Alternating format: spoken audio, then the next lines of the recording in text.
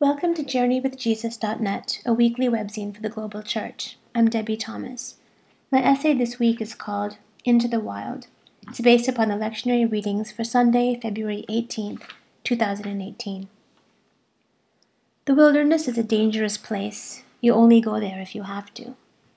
This is one of the key phrases teachers use in Godly Play, a popular Sunday school curriculum designed for young children.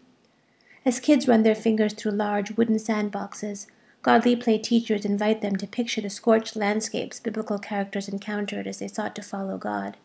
Fierce heat, jagged rocks, wild animals, blistered feet. This week's lectionary reading is about a long and treacherous stint in the wilderness, and I'll bet that if St. Mark had had Godly Play guidebooks at his disposal when he wrote his account of Jesus' temptation, he would have opened it with the same signature lines. The wilderness is a dangerous place. You only go there if you have to. Unlike his counterparts, Matthew and Luke, Mark offers his readers no colorful details about Jesus' experience in the wilderness. We don't learn what the specific temptations were or how Jesus responded to them. Mark doesn't even assure us that Jesus passed his desert test. All he gives us are two abrupt sentences. And the Spirit immediately drove him out into the wilderness. He was in the wilderness 40 days, tempted by Satan, and he was with the wild beasts, and the angels waited on him. I don't know about you, but this terse version of events leaves me buzzing with questions. Like a Godly Play student, I track Jesus' footsteps in the sand and wonder about minutiae. How exactly did Jesus spend his time? Was he tempted 24/7? Did he walk for miles each day or camp out in one spot? Where did he sleep? What was the silence like, hour after hour after hour? Did he break it up by humming, laughing, or shouting? Did he stargaze, play with birds, chase lizards? As the days stretched on and on, did he fear for his life, question his sanity, wish to die? Mark, given as ever to brevity, leaves all of these questions unanswered. But the few details he does include in his account are telling, and they give us much to cling to as we face the deserts in our own lives. I'd like to focus on 3. 1. Jesus didn't choose the wilderness. 2. The struggle is long. And 3. There are angels in the desert. First, Jesus did not meander into the wilderness. He didn't schedule a National Geographic expedition or plan a wilderness marathon to rack up Fitbit steps. According to Mark, the Spirit drove Jesus into the wilderness. You only go there if you have to. I don't know about you, but I find this detail comforting. Why? Because it's true. It rings true. We don't choose to enter the wilderness. We don't volunteer generally for pain, loss, danger, or terror. But the wilderness happens anyway. Whether it comes to us in the guise of a hospital waiting room, a thorny relationship, a troubled child, a sudden death, or a crippling panic attack, the wilderness appears, unbidden and unwelcome at our doorsteps. It insists on itself. And sometimes, can we bear to ponder this, it is God's own Spirit who drives us into the parched landscapes amidst the wild beasts. Does this mean that God wills bad things to happen to us, that he wants us to suffer? I don't think so. Does it mean that God can redeem even the most barren periods of our lives? That our deserts can become holy even as they remain dangerous? Yes, I believe so. I write these lines hesitantly, too aware of how Christians have suffered under the false teaching that God authors human pain and suffering for some greater good of his own devising. He does not. But we walk a fine line nevertheless. Sometimes our journeys with God include dark and desolate places, not because God takes pleasure in our pain, but because we live in a fragile, broken world that includes deserts, and because God's modus operandi is to take the things of death and wring from them resurrection. Second, our wilderness journeys sometimes last a long, long time. I've never spent 40 days in solitude and silence, much less in a state of physical deprivation and danger. But I can't imagine that Jesus' time in the wilderness passed by quickly. The sense I get from Mark's Gospel is that Jesus strove and wrestled, that he experienced each day as a battle of mind, spirit, and body. Maybe the hours stretched into years and the nights felt endless. Maybe the landscape itself mocked his weary senses, its unvarying bleakness breaking his heart. For those of us who live in quick-fix cultures, this aspect of the wilderness can be especially trying, because we both tire and despair easily. Why, we ask, is this pain not ending? Why are our prayers going unanswered? Where is God? But maybe we need to ask a harder question. Why did Jesus need the wilderness, and why do we? In a beautiful sermon on this gospel story, Lutheran minister Nadia Bolz-Weber suggests that temptation, Jesus's and ours, is always about identity, about who we are and whose we are. Identity is always God's first move. Before we do anything wrong and before we do anything right, God has named and claimed us as God's own.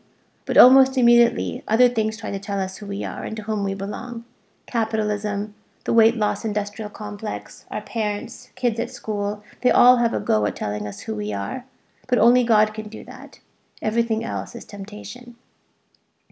This week's lection begins with Jesus' baptism. According to Mark, the heavens were torn open and God announced Jesus' identity loud and clear. You are my Son, the beloved. With you I am well pleased. But what happened to that certain sense of identity and belonging, I wonder, as Jesus' wilderness wandering stretched into week 2, week 3, week 4? Did it begin to waver? Did the Son of God have to keep reminding himself of who he was? Did his Father have to nudge him each time he forgot? Can you hear me now? Can you hear that you are precious and beloved now? Can your identity as my own hold in this oppressive silence, here, now? I grew up in a Christian community that treated Jesus' humanity with a great deal of squeamishness.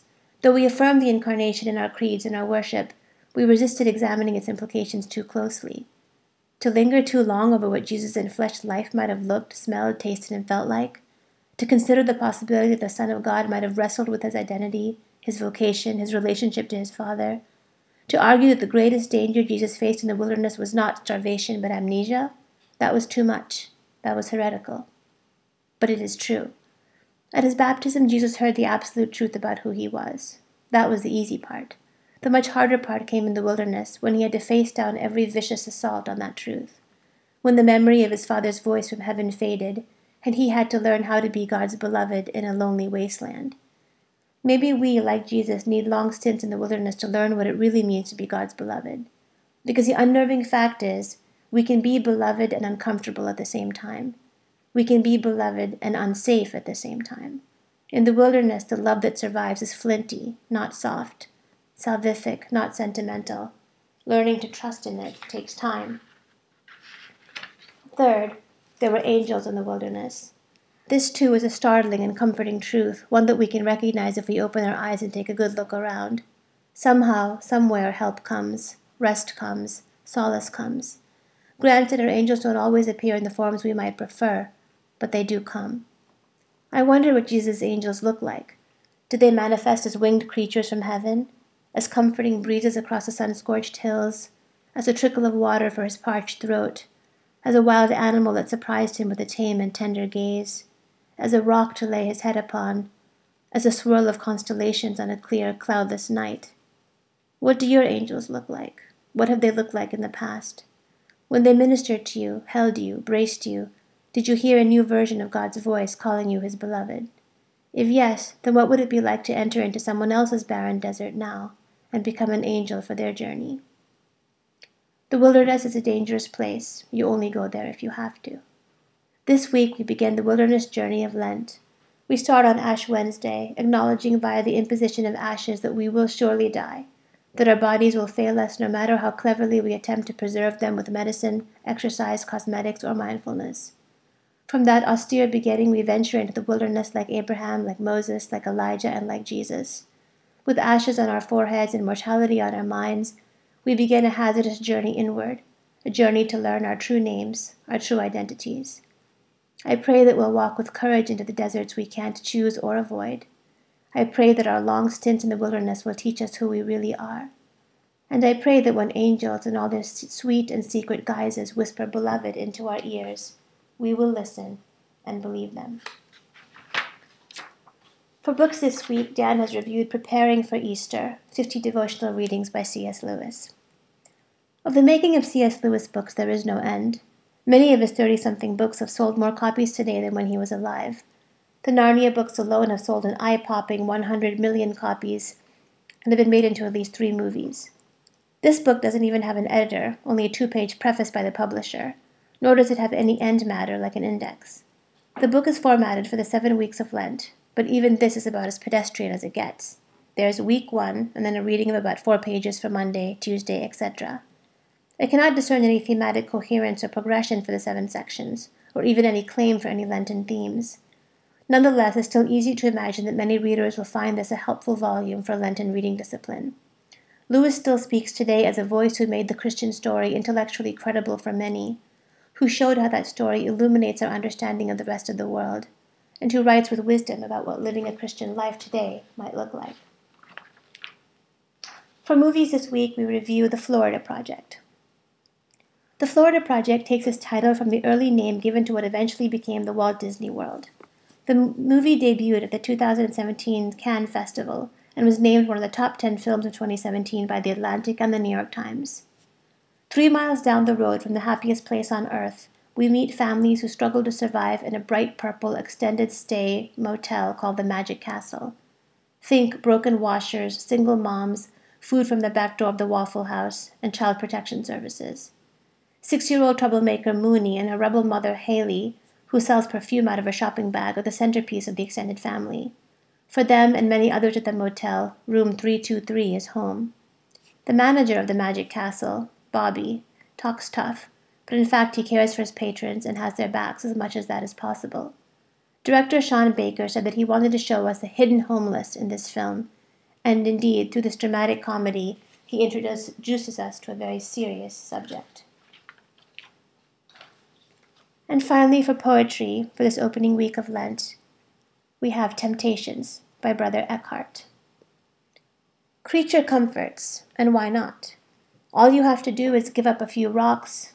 These sun-baked stones that burn your hands and cut your feet could soon become a desert treat. Stop being so hard on yourself. Fame, all yours for the taking.